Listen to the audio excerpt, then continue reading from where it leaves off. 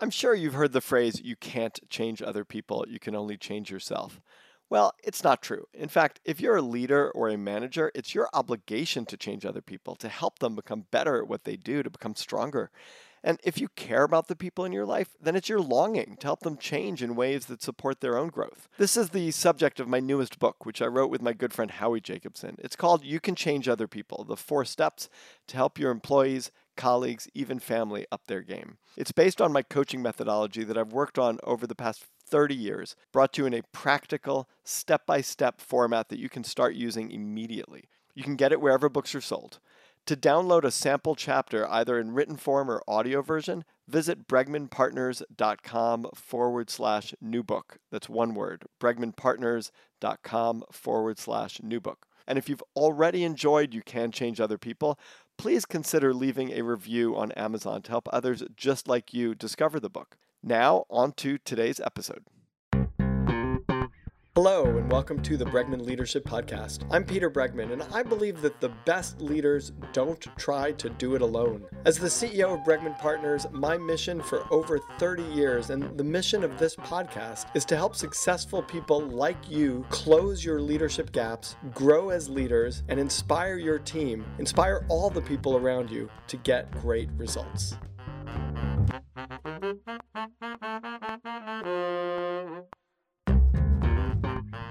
With us today is Mark Divine. He is with us for part 2 of a conversation. If you did not hear part 1, please dial back and go into the podcast and listen to part 1, where you're going to hear a lot about the foundation of how he became who he is and the ways in which he's made decisions that have really fit him like a glove. And now we're going to be going into part 2. To remind you, Mark Divine is the guy I don't want to meet in a dark alley unless he is on my side. He's a retired Navy SEAL commander. He still looks like he's a Navy SEAL commander. He wrote the book most recently, Staring Down the Wolf, 7 Leadership Commitments that Forge Elite Teams. In part 1, we talked a lot about Zen, about breath, about a quiet mind that allows you to make clear, intuitive, future-focused decisions. We learned a lot about his morning routine, which of which many parts I'm going to start incorporating into mine, especially the box breathing that I'm going to incorporate into my own meditations. And he's back with us now to talk about the application of a lot of this stuff to leadership in modern day organizations. Mark, welcome back to the Bregman Leadership Podcast. Thanks, Peter. So we sort of got up to the point where you've joined the Navy SEALs and you're in the Navy SEALs. 170 people joined the class. You were one of 19 that ended the class, that didn't drop out, and you were number 1 in your class. And now you've taken all of the work that you did in Navy SEALs and you're applying, and more so, and your Zen training, and you're applying this to leaders and organizations. And I'm very curious to talk about this book, Staring Down the Wolf, which is an excellent book about the 7 leadership commitments. And I love the fact that you use the word commitments instead of, to-dos or even practices. Like, these are the commitments, which I think are really important. And I also really want to talk about something I teased in the last episode, which is how you approach, vulnerability, how you approach breathing and meditation with these sort of masters of the universe SEAL, Navy SEALs who you've been training. Let's start with why you wrote Staring Down the Wolf and what you are hoping to teach in the book. I love this book, and the fact that it came out literally the week before the pandemic, it got a little bit buried in the news cycle, but it's a tremendous resource and necessary today, because I think leaders can be, or often are, their biggest limiting factor to the team. And I certainly wasn't my case. So what I mean by that is leaders who don't investigate the negative conditioning that they have from maybe early childhood trauma or biases that they have, then they wear these on their sleeve. They're obvious to everyone else, but they're completely hidden from themselves. I call that the background of obviousness, actually. And in order to overcome these, you've got to face them. And I use the metaphor in my training, staring down the wolf, because it's the wolf of fear that you have to stare down. in order to feed the wolf of courage. And the wolf of fear, the Native American saying is that the wolf of fear resides in your head. And we now know through neuroscience that your brain is wired for negativity. It's 5 times as negative as it is positive, because we're always looking for danger and we're always trying to reinforce the sense that things are falling apart around us. That's what the brain does. And so we tend to live in a very negative world, right? All the news is negative. People tend to be negative, even if they've got a happy, glad wrapper over their negativity, it's still experienced as negative. And negativity can also come in the form of a leader, thinking that they're right and their team is wrong, or they've got the best ideas because they're the leader, or perfectionism, or any form of judgment or projection or transference, because those things are felt acutely by your team. And different people are going to have different judgments projected at them, or different transferences, or different biases. And if you're not aware of them as a leader, then stand by, right? You're not going to unlock the full potential of the team. So I believe that every team has massive potential. Every individual has massive potential, but then you put, let's say, 10 individuals on a team. It's not 1 + 1 + 1. So you have 10 times potential. It's something much greater than that. Right. This team has this kind of energetic transfer, which is geometric or acceleration, right? It's way, we call it the 20x potential. Teams have 20 times the potential of any individual on the team. And it's not incremental, it's exponential. But what will shut that down and lock that into a little cabinet is the leader, him or herself, who brings negativity into the team, even if they're not aware of it. So Staring Down the Wolf, I talk about these. It's funny how that title came about, right? Originally, I was titling the 7 leadership commitments that forge elite teams, kind of formulaic, right?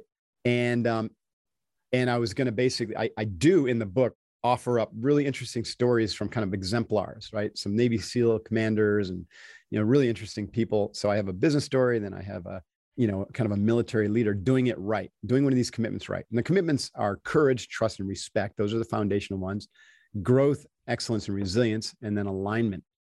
And they all kind of build on each other.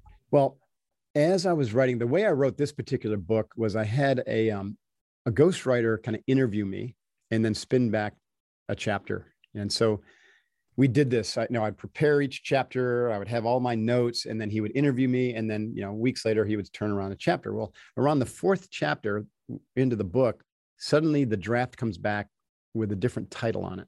And the title was Staring Down the Wolf. And I was like, that's interesting. And we get on the phone. He's like, what do you think? And I said, I love the title, but I'm struggling with how to tie it into the 7 commitments, because Staring Down the Wolf means like overcoming fear, your fears. And so I said, let me think about it for a while. And so I sat with it and I meditated on it. And I was like, gosh, that's one of those synchronicity things. That is exactly the title of the book.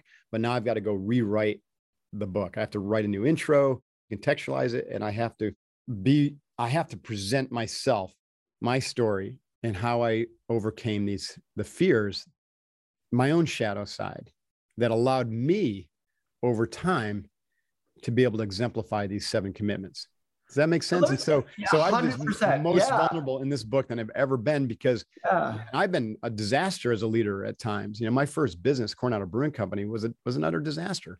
I'm super proud of the business, but we completely failed on communication, on building. I failed on having the courage to call out my partners who were, who didn't share my ethos. Right. Right. And I didn't call them out because they were my brothers-in-law. And so I allowed these guys to basically do things that I didn't think were right. And by the time I realized what I was doing, it was too late. And so I had to negotiate to get out of that. And it was very ugly, by the way. But so that was me failing on courage. So let me ask you a question about fear. Like, we have fears, and the fears are, either well-founded or not well-founded. And most of the time they're exaggerated, because our mind is, cycling over negativity 7 times, Right. for every one positive thought. And we could train our mind to be more positive. But there's underlying fears. And the reason our mind works that way, which you've described in this conversation, is because as human beings, we survive by monitoring and reacting in time to threats. Right. Arguably, we still live in a world with lots of threats, and they may not be the threats of the tiger, and they may not be the threats of someone hiding going to jump out at us, although maybe it is. But how do we assess what is fear that is useful to us because it is helping us perceive a threat that actually exists, and what is fear that is holding us back? And that's question one. And question two is, once we've been more adept at discerning the difference between those, like, we're still afraid. I mean, I know that for myself. Like, I have things that I'm afraid of, and I could will myself into not acting out of that fear. But then I feel like I'm not protecting myself against something that might happen. And I'm not sure that's particularly functional either. And so, the most effective thing is to like be able to feel the fear and to, act in ways that are in the best interest of you, your leadership, the team, et cetera. But how do you manage the fear in the context that it's hard to know sometimes what's real and useful and what's not? Such a great question. And there's a few questions actually in there. Oh, yeah.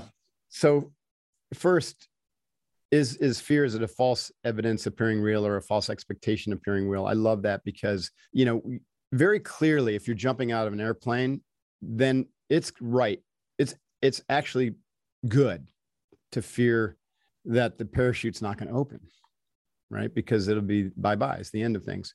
So that's appropriate fear. That's not a false... Hold on. Let me argue with you for a second, because that's the kind of fear where the perceived risk may be much higher than the actual risk. Meaning, right, I might be afraid that it's not gonna... very real existential threat there. That's my point. Right. Now, I'm not saying that you're going to run with that fear. Now, so this is Navy SEAL Training 101 is recognize that and then begin to move toward it. And what I mean by moving toward it is you begin to do some training that's going to is going to manage that. You're going to start to manage the feeling and the effect of that fear. And then we use the crawl, walk, run kind of metaphor. So we start by literally just jumping off a table, and then you jump off a bigger table, and then you jump out of a tower, and then you jump out of an airplane at 1,200 feet with a static line that pulls itself. And you do several hundred of those jumps before you ever show up at free fall training. And then free fall training, you start all over, right? You do all the basic procedures, and so you just keep on walking toward that which you fear. The ultimate fear when you're thinking about parachutes, I'm going to hurl myself out of a plane into the dark. And what if the parachute doesn't open? I'm basically committing suicide until I save myself. Well, the reality is by the time you ever get there, you've done it hundreds of times and you visualized it in your mind hundreds of times. And you've got a great deal of confidence in the equipment because you've seen it work hundreds of times. And so you're still going to feel the energy of fear, but you're going to be able to take that energy and use it as determination or use it as excitement. Even like Navy SEALs get excited. We get excited when we go jumping, but it's the same energy that would have been debilitating, to somebody else. That's profound. So what you're saying is also, it's like, and I'm going to expand this a little bit and tell me if I'm expanding it inappropriately. You may not know whether that fear is a rational fear or an irrational fear, but you could take small steps towards it that allow you to become both more comfortable about it and also explore and build your confidence in the falsity of the fear or or your ability to overcome the fear. So it's not, you don't have to ask the question, is it safe to jump off of a plane? You can ask the question, is it safe to jump off this table? And if you can say like with confidence, yes, then jump off the table and then ask yourself the next question. That's right. And, so a more common example would be, for public speaking, everyone needs to be a good public speaker as a leader. And yet it brings a lot of fear to people because it's reputational fear. Like, I'm going to get up there and look like an ass.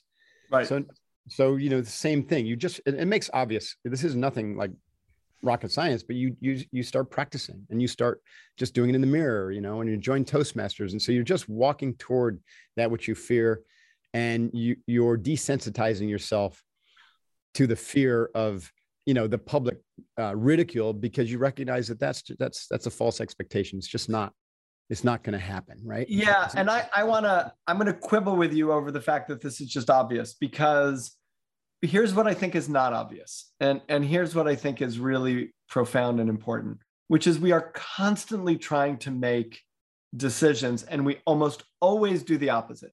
We say, I'm afraid of public speaking. And the image in our head is, I'm going to be talking to 3,000 people and they're all going to be laughing at me, right? Right.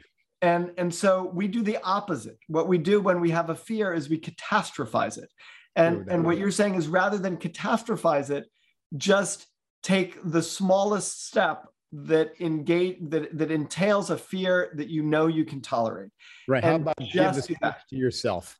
Yeah, right? yeah. And if you ridicule yourself at the end, then that's right, right. I think that's great. I think there's, I mean, I could think of conversations that I'm having with my wife right now about stuff around money, that it's actually really useful to see, oh, I'm taking it 10 steps into the future, whereas the conversation that we should really have is about, this $100, not the, yeah.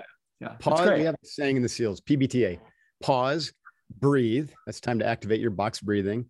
And then think about it. And the thinking is, what's the smallest task or smallest arc to success, right? That I can take right now, micro goals, right? And then just do that.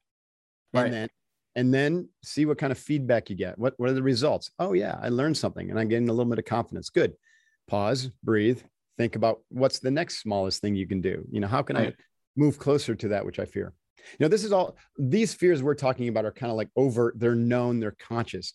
Staring down the wolf is more about the subconscious fears that we're unaware of until I liken it to like you're dragging these kettlebells around and you're dropping them in the middle of a room, right? The most, salient point of the meeting. Suddenly this kettlebell just goes boom on the floor and everyone's looking at you going like, what the heck?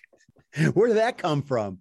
You just shut down the entire conversation because you had this extreme reaction or you were super judgmental or, you know what I mean? And I've seen this happen. I did it myself and I've seen this happen so many times, and individuals just aren't aware that they're doing it. Right. And oftentimes they'll deny it. Right. Right. And they get the 360 report and they're blown away. Right. So they're like, oh, this isn't me, or this is unfair. And like, well, this is the experience that other people are having because of the way you communicate, either directly to them or in a group. And so that's really, it takes courage to surface those, to get feedback, to be vulnerable and say, okay, Peter, how am I landing, with this team? Like, what effect do I have when I show up in a meeting? Am I shutting things down or am I really contributing to the energy? How do you help these guys be vulnerable? Is it mostly guys, by the way? We have, in the SEALs, I train, it's all guys, except for, there is one woman I was training who hoping to take a crack, because they do now allow women into the training, but no one's made it through yet. I think that someone will eventually, but so it's mostly men in the SEALs, but an Unbeatable Mind, it's like 50-50.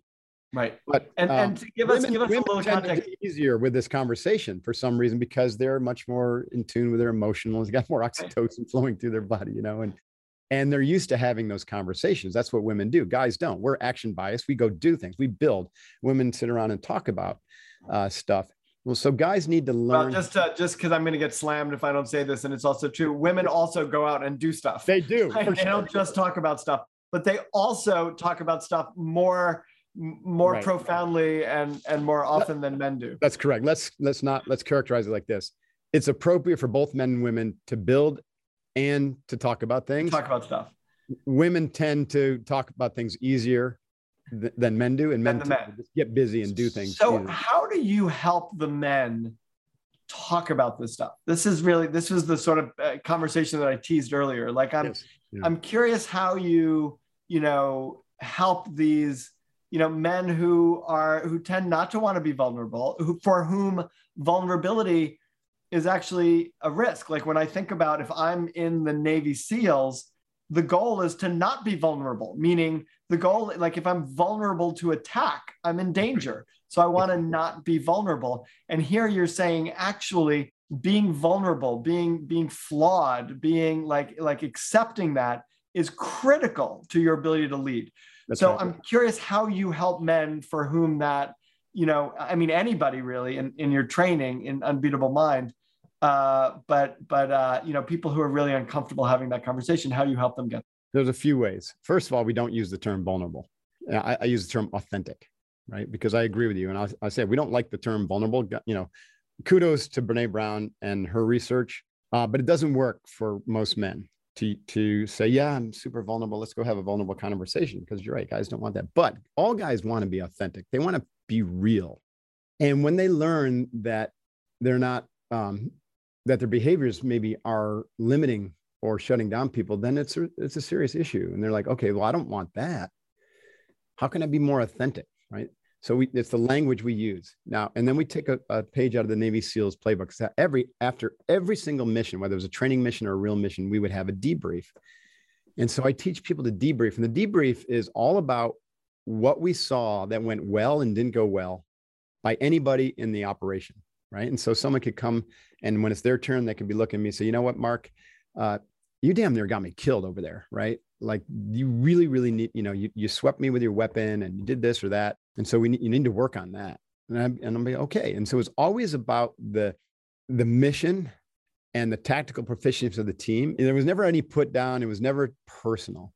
It was about the team. Right. And so after the first few times of hearing something like this, first time you're like stung, second time you're like, oh, there I go again.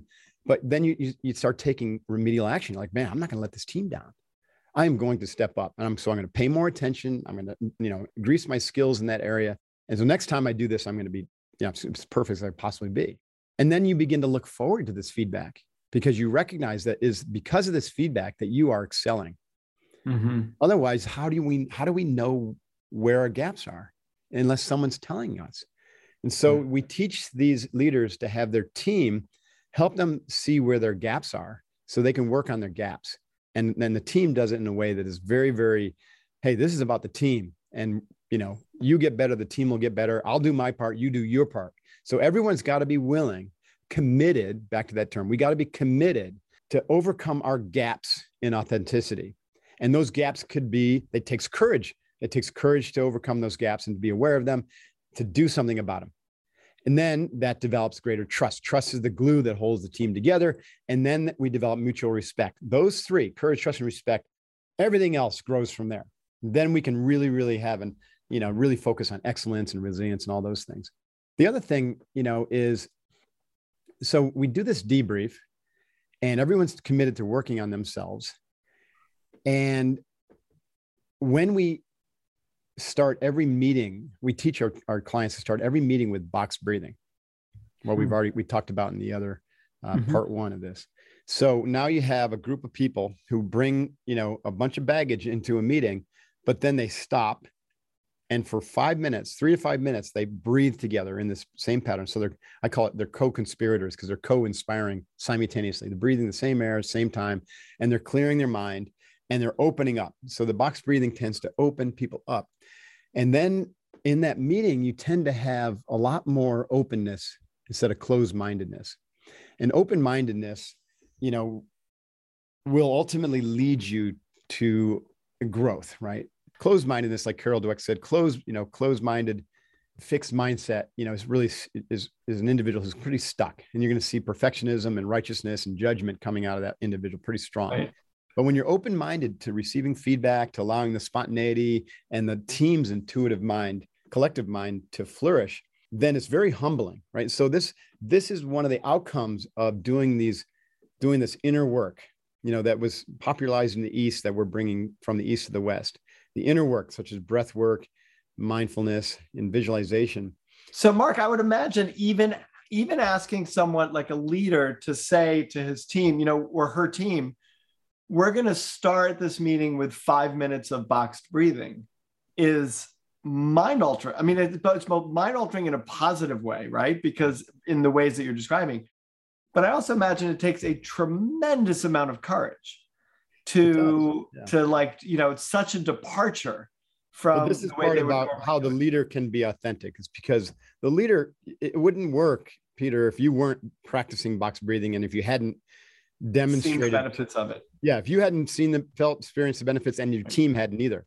So, you don't like day one, you learn about this and then you bring it to your team. Maybe you do it after a month when you experience the benefits, and they're already saying, what's different about you, Peter? Like, you're so much calmer, right? And you're quieter in meetings. You're allowing other people the space when you were taking it up before. That's because the box breathing is working its magic. And you say to them, listen, we're going to watch this video. I learned this practice from this guy, Divine, and we're going to practice this together. you got to trust me on this, right? And you're going to have people roll their eyes and be like, oh God, where we're going. But as soon as they experience the benefits, and you use the language of neuroscience and, in physiology, you don't use the language of Eastern mysticism, right? Of yoga. You use, this is why it's going to benefit us, right? It's going to calm us down. It's going to put us into an alpha state. We're going to become more creative and more spontaneous. This is going to be healthy for us over time. We're going to unlock a lot of potential through this simple practice. And the biggest part of that potential is tied to this discussion of the emotional development. My program is a program of integration. I teach people that in order to develop as a leader, to evolve to your fullest potential, we have to train ourselves across all your dimensions as a human. And we collapse those to 5: physical, mental, emotional, intuition, and we use the term kokoro, heart, mind, immersion, action. So that could also be spiritual, but that term we don't like to use because too many baggage, people bring a lot of baggage to the table with it. What I've noticed is that training the physical and the mental is easy for most people, right? Because there's things you can do. There's tasks. Well, and they've also been doing them their entire lives. That's right. They've been doing some academic training, concentration. Most leaders physical training. If you're a healthy executive, you're doing some physical program, yoga, CrossFit, whatever. And we train a lot of these people and they really glom on. They get more and more effective in those because we teach them, nuanced skills. But it's the emotional part where they get stuck, especially guys. And so we end up spending a lot of time on this topic because that's where guys, if you don't go through the emotion, you'll never get to the intuition and spiritual powers that you have, right? Because it'll block you from them. Well, and my listeners certainly, I wrote the book Leading with Emotional Courage, and we talk a lot about the emotion piece of it, which is, the willingness to feel everything, which is really important. So you've got the mental, the physical, the emotional. What were the other two? Intuitive. Tell us about intuitive. So intuitive, as you're refining the physical body through effective training, diet, sleep, and stress management, and you're practicing, the box breathing skills, the continuum we talked about in part 1. So those are the physical and mental training, right? So mentally, we're learning concentrate, we're learning attention control, we're learning mindful awareness to curate the quality, the quantity, and where we're focused with our thoughts. Mm-hmm. And then you're having the experience of what we call witnessing, which is that non-dual awareness. And so you're bringing a whole mind online. Then you start to be able to have more and more connection to the sensations in your body. Some of those sensations are emotional patterns or what we call emotion, which is energy in motion, which is information coded to a energy pattern, oftentimes negative, right? And so you could have a childhood trauma where you were bullied, and then you have some sort of energy associated with that event that is projected, or it's kind of hidden from view, and then it gets contorted. It worked as a protective mechanism when you were a kid, and now it's holding you back. So in that scenario, when you're developing yourself physically and mentally, and you can feel into this, you start to recognize these patterns arise. Like you said, feel everything. You start to recognize those patterns arise, and then you're able to work with them because you're more in control. So step 1 of emotional development is emotional control. I know we're getting to intuition, but I wanted to explain this. So you work with the overt emotional energy emotion of the traumas or of the fears or the things that, are pertinent to you as a human being. You also start to become aware that there's other information that you're now able to perceive, which heretofore was blocked because your body was unhealthy or you're dealing with, too much, your mind spinning with too many thoughts. So you clear up your body through, purification practices like exercise and good sleep and nutrition, and all that. And you clear up your mind through purification practices of meditation. Suddenly you can start to sense the more subtle signals of your body. And so you get some of those from your biome. We'll call that instinctual intuition. Get some of that from your heart, mind, which is empathetic intuition. And then some of it is like what I was receiving on the meditation bench, which is insightful intuition, just insight, direct perception of some reality, some information you didn't have access to before. So what we say is we train individuals to notice and to detect and to understand what those 3 primary information centers are for and how they're guiding you. And then we take steps to actually train for that, right? We have special, techniques or tools where we're going to deliberately work on your intuition as a leader, to bring that out and to be able to understand it and to use it as an intelligent tool. It's very powerful. And then the fourth or the fifth, which we call Kokoro, merging heart and your mind. So your head brain and your heart brain, actually we call it whole mind, but this is just a simple way to say it, into your actions, is about, having the courage to take action from whole mind. And when you take action from whole mind, when your heart is engaged, then it's just coming from a much different level than it is if you're just thinking through something. And when your heart is engaged, you are connected, right, to other human beings. You're connected to all of humanity. So when all five mountains are trained and you're operating out of that integrated whole mind level as a leader, then you have a world-centric perception. You have care and concern for all of humanity, all sentient beings, and Mother Earth. So the decisions you make, heart, mind, and action, are going to have a positive impact on the world. And so this is where suddenly it goes from, hey, we're a team that's trying to unlock 20x potential so we can get our job done or we can get our mission done as a company, to like, no, not only that, but we're a team who's making a positive impact in the world. That's profound, right? And all the next level of leadership development, as you're aware, is to take individual leaders and their teams, to have them begin to think at this level of whole mind, which from a martial arts perspective could be awakened awareness, right? Or could be having a Satori experience as a team, where suddenly they wake up and say, you know what, this is bigger than us. Our actions affect everybody, and we can have a profound impact, positive impact on the world. So why not do that while we have fun doing our job, meeting our mission, making money, whatever those things are, right? So similar to like a multi-stakeholder approach or conscious capitalism, right? It becomes an imperative. It's not non-negotiable. And this is all training that you train in your Unbeatable Mind training. This is what you do with people. Correct. Yeah. Awesome. Tell us where people could find out more about the Unbeatable Mind training and about you. Well, my personal website is markdivine.com, DIVINE.com. Rebuilding both of these websites, by the way. And then Unbeatable Mind is unbeatablemind.com. That simple. And if you have any information or want any information, you can send an email to me at info@unbeatablemind.com. info@unbeatablemind.com. That's great. This has been a fascinating conversation, Mark. It's so fun to talk to you. We could talk for another couple of hours.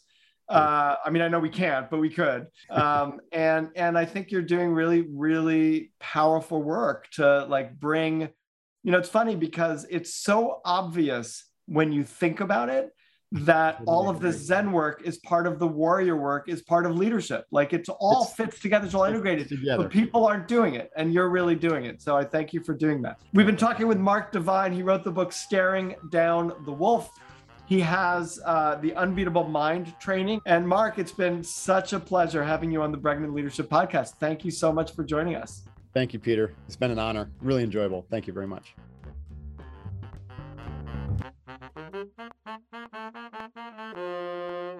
If you enjoyed this episode of the Bregman Leadership Podcast, then you also might enjoy my newest book, You Can Change Other People. You can find it on Amazon or wherever books are sold, or by going to bregmanpartners.com/new book. That's one word. If you've already enjoyed the book and found it useful, consider telling a friend or leaving a review on Amazon. Leaving a review helps retailers recommend the book to others just like you. So it's really helpful. Thanks to Claire Marshall for producing this episode. Thank you for listening, and stay tuned for the next great conversation.